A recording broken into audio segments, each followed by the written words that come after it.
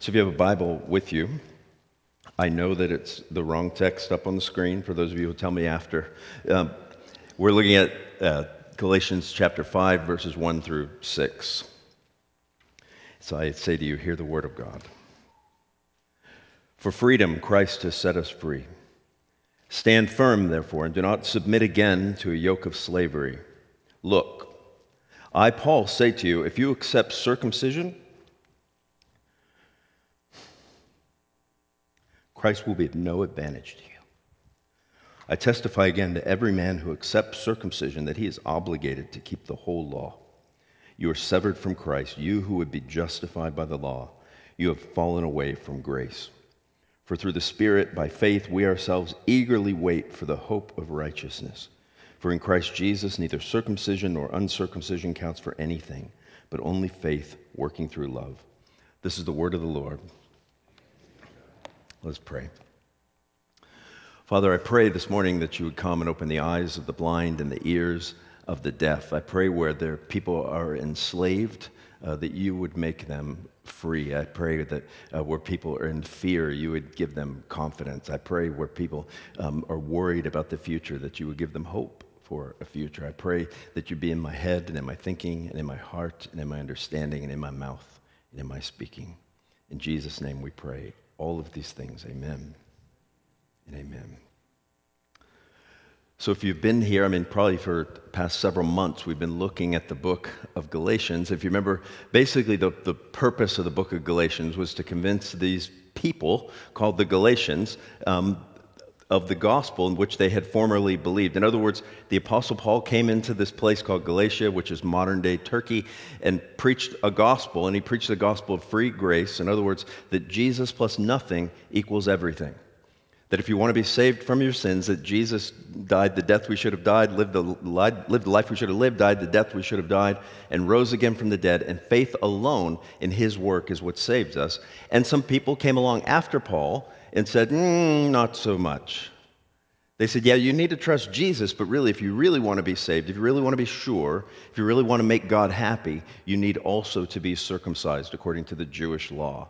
And not only circumcised according to Jewish law, but also obey certain Jewish holidays and things like that. And so Paul writes this letter to basically address that, to confront it, really, and to deal with that. And it's interesting that the culmination, if you ask how is this all going to culminate, that what Paul's been saying, it culminates in this thing called freedom. So the question today I open up is when I say use the word freedom, what comes to your mind? What does freedom mean if you had to define it? Is it just liberation? Is it being freed from slavery? Is it being freed from prison? Is it being able to do whatever you want finally? People who talk about being financially free. What is freedom? And when you begin to think about it, it's not as simple as you think. And yet, because Paul's whole gospel culminates, and the first thing I read was for freedom, Christ has set us free. We better figure out what freedom means. I was reading, as I often do, most pastors do, I'm researching for my sermon, and I'm trying to find some cool story about freedom, and I looked up on the Google, and the first thing that came up on the Google was this website called Free the Girls. freethegirls.org. I was like, that's interesting. And so I went to the site, and it's actually a ministry called Free the Girls. And basically the ministry has to do with what they learned was this, is they initially started to free girls, like who are sex trafficked, who are in basically sexual slavery, and they would free them, and they realized that once they liberated them from sexual slavery and then went on to the next girl, whatever, they would come back, and often the girl would have gone back into sexual slavery.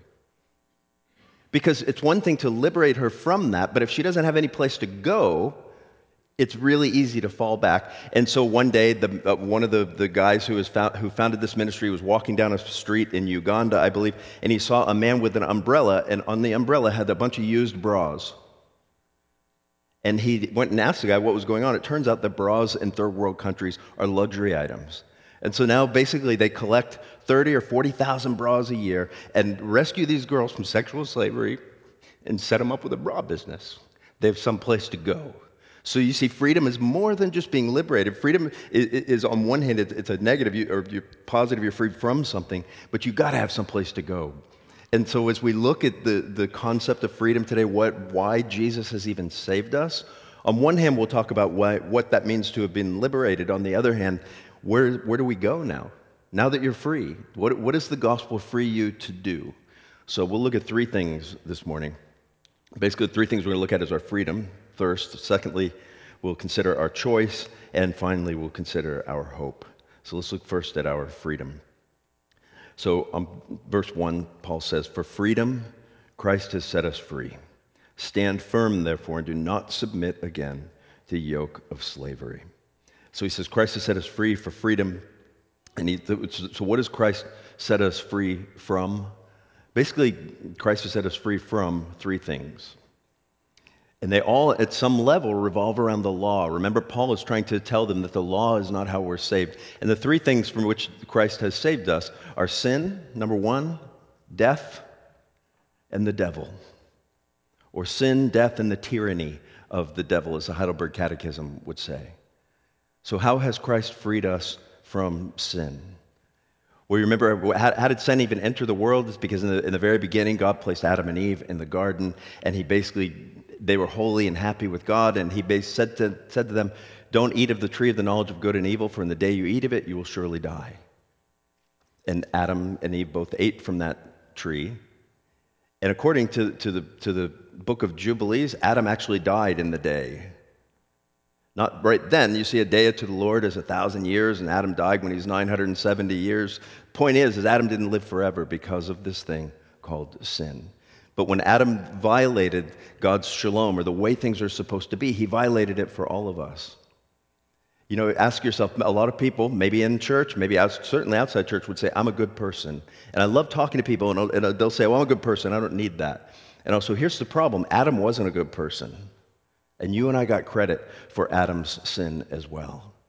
So between Adam's sin that we get credit for, and if you're thinking, well, that's not fair that I get credit for someone else's sin, God put a perfect representative for you, right? If you think you could do better than Adam, you're messed up, I think. But either way, you have Adam's sin to deal with. We have our own sin to deal with, our own choices.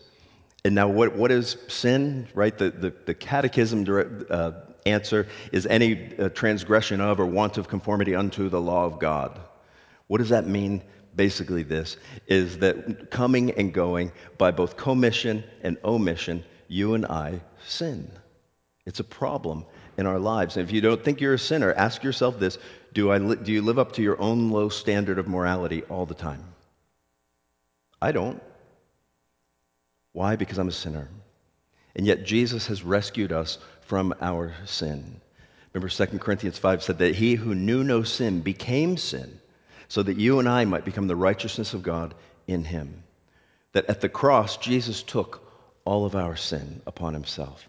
At the cross, Jesus took all of the curse that we deserved for our sins onto himself, and in the process gives us, by faith, all of his righteousness. So Jesus frees us from the guilt of sin. We don't have to be guilty anymore, but he also frees us from the power of sin, that we're now able to at least try to live a godly life. So he rescues us on one hand from sin. He also rescues us from death. Now, does that mean all of us here will die eventually? But ultimately, if we've trusted in Christ, we will be raised again. And we will be raised again because Christ was raised again. Remember earlier in the book of Galatians, Paul talks about this union with Christ. Whatever happens to Jesus is going to happen to us. And so if Jesus is raised, we also will be raised. And then the last thing is that Jesus saves us not only from sin, not only from death, but also from the tyranny of the devil. The devil has no hold on us. You see, the way the law works is the law points out our sin. And so why would you look to the thing that points out your sin to save you? But the law not only points out our sin, but the law actually pronounces a sentence for our sin, which is death. And what does the devil do? Where does he fit into all that? And how does Jesus rescue us from that? Well, he rescues us from us because the devil, or Satan, the accuser, you get this picture in the Bible that every now and then he comes before God and says, "God, let's talk about Tommy Allen again. Let's talk about all his sins and all of his brokenness and how offensive he is to you. Well, Jesus has rescued us from that tyranny as well because Jesus stands in front and says, I got it. That is all completely paid for. You have no hold over him. You have no sway over him. And I tell you this quote probably once a month. Remember, Martin Luther said, when the devil comes to you and accuses you and says, Tommy, you're the worst sinner who ever lived. You're the worst adulterer who ever lived. You're the most angry, lying, greedy, covetous person who ever lived. You look at the devil and say, thank you. Because you have just articulated the person that Jesus came to save. He did not come to save the righteous. He came to save sinners, of which I am one. So because of the person and work of Christ, we are freed from sin, death, and the tyranny of the devil. But the question is, what are we freed unto? Right? Because I think the church in many ways is ineffective because all we do is talk about what we're freed from. Well, I'm free from my sin, I'm forgiven, and now I just go on and do what everyone else does, I guess. That's just not true. What are we freed unto? Basically, we're freed unto a few things as well. One, we're freed to live for God. In other words, we're not running from him anymore, but now we're looking him square in the face and saying, what would you have me do? What is my purpose in life? What is my calling in life? A lot of times people think about calling and they think it's only preachers or missionaries who have callings. Every single person in this room has some calling from God, some vocation, some place where he has put you, where he wants you to live out the gospel, where he wants you to live out a witness of his person and work and his glory and his holiness and all the things that he's done for you. The other thing, you're free to obey. That before Jesus, remember the book of Hebrews says, without faith, everything is sin. And yet now, by faith, we can actually try to obey. If you go through the Discover New Hope class, which actually starts in a couple weeks, we talk at some point about our membership questions. And my favorite question of all of them is question number 3, where it says, do you endeavor to live as becomes a follower of Christ? And the reason I love that question is because it doesn't say, do you promise to live as a follower of Christ? It says, do you endeavor to live as a promise? In other words, do you promise to try? Now, here's the good news of the gospel, that if you promise to try and you actually try, sometimes you're going to be successful, and that's a win. What else did he free us unto? Basically, he freed us unto help liberate others. We're free once we have been liberated from our sin, we look around and see everyone else in slavery to their sin. How could you not want to liberate them? You know, if you look back at heroes like Harriet Tubman, people who ran the Underground Railroad, I think of that and it amazes me. Because if I was a slave in the American South in the middle of the 19th century and I escaped, it'd be a big challenge for me to consider going back and forth, getting other people out. And yet, once you have been freed and tasted the freedom that Jesus gives, how can we not help to liberate other people? And we help liberate other people by taking the gospel to them, by preaching the gospel to them, by living the gospel before them. And all of this we do because we have God's approval, not because we're trying to earn it. In other words, we're free to live for God, we're free to obey God, we're free to do all these things, not in order to gain God's approval. We're free to do those things because we have God's approval. You know that you have God's approval if you have trusted in the person and work of Christ. So on one hand, we're free, Paul says. He says, and for freedom Christ has set us free. And then what does he say? He says, do not submit again to the yoke of slavery. Don't go back there. Don't go back. And it's an interesting play on words because the rabbis used to talk about the yoke of the law being a good thing. And Paul says that the yoke of the law is actually a yoke of slavery. And that's where he goes. He basically lays out a choice for us.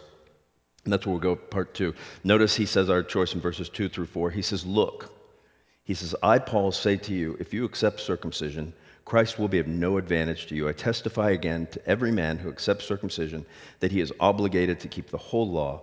You are severed from Christ, you who would be justified by the law, you have fallen away from grace. Now, interesting, verse 2, Paul says, look. And when you look that up in Greek, it reminded me of my Serbian grandmother. Because it has a bit bigger force than just, hey, look. Basically what he's saying there is mark my words. right? I've told you stories about my grandmother. If you crossed her, right, she'd point and say, "What comes around goes around, boy," right? And a chill would come over the room. And if she said, "Mark my words, what comes around goes around," right? That means you leave the house for a little while. That's what Paul's saying. He says, "Mark my words." Mark my words, what? He says that if you accept circumcision, Christ will be of no advantage to you. Now, what Paul is doing here, he's basically setting himself up to be the banker in a cosmic game of Deal or No Deal. Have you ever seen Deal or No Deal on television? On one hand, it's the stupidest game in the world. On the other hand, I hate it because it's so addicting to watch. Right? Basically, there's 26 suitcases with, usually a beautiful girl beside it, and there's numbers in there from 1 to 1,000,000. And right, they'll basically, if you're the contestant, you pick a few boxes, a few suitcases, and you always want to get a low number, right? And so it'll say $1, and you'll say, "Woo, we're great, everything's cool." And then maybe 500,000 will come up, and it's like, womp womp. And what happens is, at some point, after 2 or 3 suitcases, the banker will call.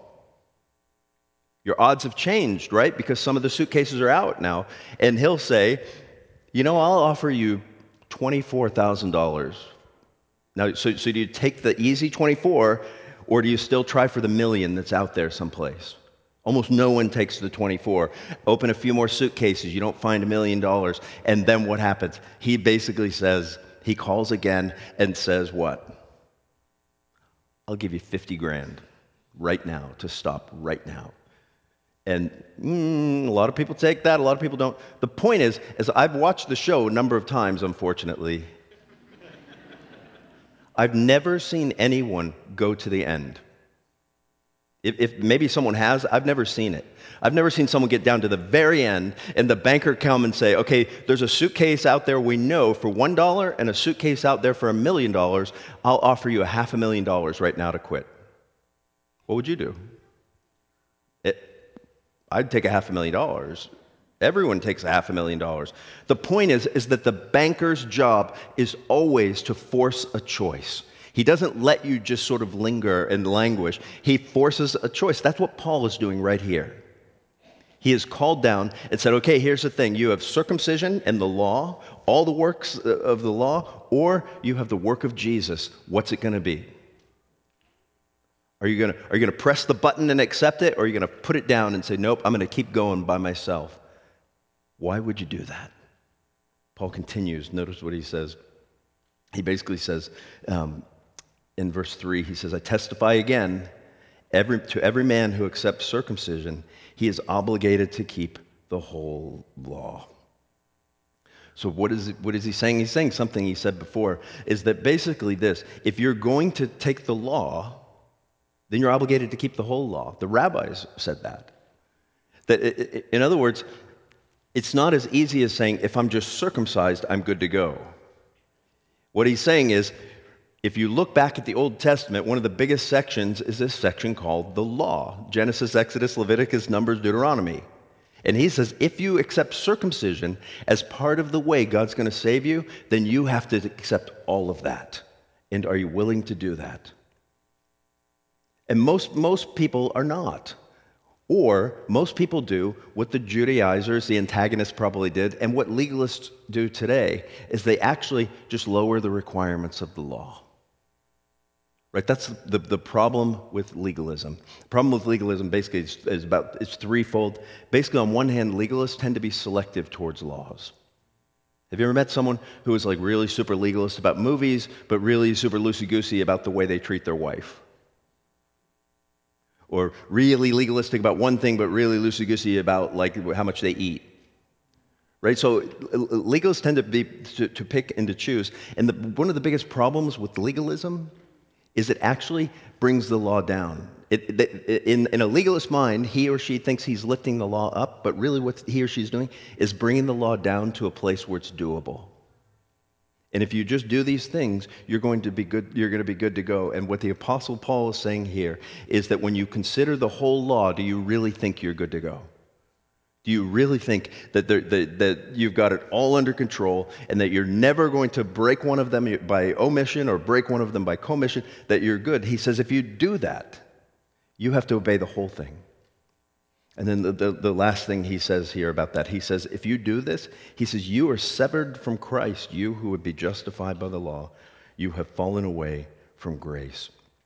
It's interesting, the word sever, the word cut, because he's probably playing on this whole idea of circumcision. He says, you want to be circumcised in order to be saved. You're going to be circumcised away from Jesus. And he's not saying here that you can lose your salvation. It's probably a better translation to say something like, you who would be justified by the law, you're no longer operating in the realm of grace. That if you're a person who's going to be, remember I said last week, people who try to be justified by the law tend to actually act like the law. And what does the law do? The law points out our sin, the law condemns, and the law accuses. Paul says if you go that direction, that's the person you become, and that person is no longer free. And so what? What do we do? He lays out a choice. Is it going to be justification, being made right with God by our own works, by obeying either the laws in the Old Testament or obeying, frankly, laws that we made up? Or is it going to be trusted in the person and work of Jesus, that he has done all the work on our behalf, that there's nothing else you and I can do in order to please God other than by faith, trust in Jesus? Because if that's where you are, the next thing is for you. You have hope. Notice what Paul says as we close out here. He says, for through the Spirit, by faith, we ourselves eagerly wait for the hope of righteousness. For in Christ Jesus, neither circumcision nor uncircumcision counts for anything, but only faith working through love. So did you see basically what Paul says here? If you're a Christian at least, instead of working for righteousness, we wait for righteousness. Instead of killing ourselves, wondering if we're going to be okay, we actually wait expectantly. And what we have here basically is just this, is that when you trust Jesus, God proclaims you righteous in him.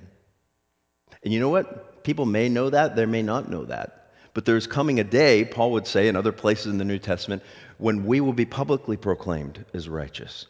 That all of the things that we experience now, the guilt and the shame, God will actually proclaim to all the world that Tommy is righteous. He is one of mine. And if that's going to happen then, guess what? It's happening right now. That you and I, if you have trusted Jesus, are righteous in him. Notice verse 6, he says, for in Christ Jesus, there is neither circumcision nor uncircumcision counts for anything, but only faith working through love. Now, why does he say that? I think he says that because if you imagine the Galatian church, these people have come in and told people if you get circumcised, that you're going to be, God's going to love you more. And in every group of people, there's always like early adopters. And imagine people had gone ahead and done that, thinking it was the right thing, and now they're persuaded differently. And people who didn't do it be like, told you. I think what Paul is doing is he's putting the kibosh on that. He's saying, you know what, whether you got circumcised or whether you didn't get circumcised, it doesn't matter. What matters is faith working through love.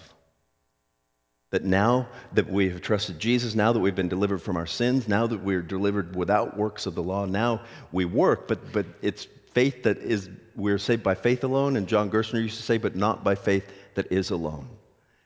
That if we are truly changed by Jesus, if the Holy Spirit has truly come into our heart, good works, good things will issue forth from that. And they issue forth from a free conscience, from a free soul. So now in Christ, if that's true, we're free to love. We're free to struggle. We're free from shame. I mean, when you think about what is shame, it's one thing to be guilty of your sins. What shame does is shame makes you hide. Shame makes you squirm when people try to put out your sins because you're shamed. And if the gospel is true, Christ has not only taken your sins and your guilt, but he is also taking your shame. You don't have to hide anymore. You know why most people are not particularly loving, or they don't seem particularly loving, or when someone doesn't come across as loving? A lot of it is because they don't feel loved themselves. I've always thought that, that Steve Brown used to always say that you only can feel loved to the extent that you've been loved. And Judy and I watched a movie the other night. It was a tearjerker, but before you run out and rent it, know that there are a few foul words in it. Basically, it's called Instant Family. And basically, Mark Wahlberg is a dad, and he and his wife are they're mid mid-30s or so, and they decide they're going to foster some kids. And so they decide they're going to foster a teenage girl, and she comes with two little siblings, and spoiler alert, it's really hard for them. And they want to quit, and they want to give up. And the oldest girl, Lizzie, is a complete pill. She is just a pain. She is like the paradigm of what every parent would worry that their child turns out to be, and she is just horrible. And it turns out at the end of the day, the reason that she won't let them love her is because she feels so unlovable. That's sort of the culmination. She doesn't think anyone could love her. She's been in foster care her whole life. And now when someone finally comes along to love her, she doesn't believe it, and she tries to reject them. A lot of us feel unlovable because of our sin. And the remedy to feeling unlovable because of your sin is to look at the cross and realize that it has been completely taken away. And it's been taken away not because you're unlovable, but because you are completely and utterly loved. Do you believe that? Has that changed you? Has that transformed you? How could you go back? You know, I'll close with this. It's not one of my favorite movies anymore because it's so old, but back in the day it was. Remember the original Conan the Barbarian with Arnold Schwarzenegger? What an awesome movie that was. And remember how it started. Basically, these Gauls come in, these barbarians come in, and they kill Conan's whole family when he's a boy. And then the next scene, you see them out in the middle of the desert, and there's this huge grinding wheel. And there are maybe 50 kids pushing this grinding wheel. And every time the wheel goes around, there are fewer and fewer kids on the film. Until finally, there's just one enormous human being pushing that grinding wheel all by himself. It's Arnold. He does it. He's pushing that grinding wheel. And at some point, he's freed from that grinding wheel, and he becomes basically an ancient version of a cage fighter. And I've always thought, what would happen if someone went to him and said, hey, we want you to go back and push that grinding wheel again? Do you think he would respond pleasantly? No, he's Conan the Barbarian, right? He would never go back. Once he has escaped the bondage of that grinding wheel, how in the world could he even think about going back? That's what Paul is saying here. Jesus has delivered you from this big grinding wheel of your own sin, of your own guilt, of your own shame, of even the tyranny of the devil. Why would you go back? Think about that. Let me pray for us. Father, I pray this morning as we continue to look at this book of Galatians that it would continue to transform us, that it would make us more and more free in the gospel. In Christ's name we pray these things. Amen and amen.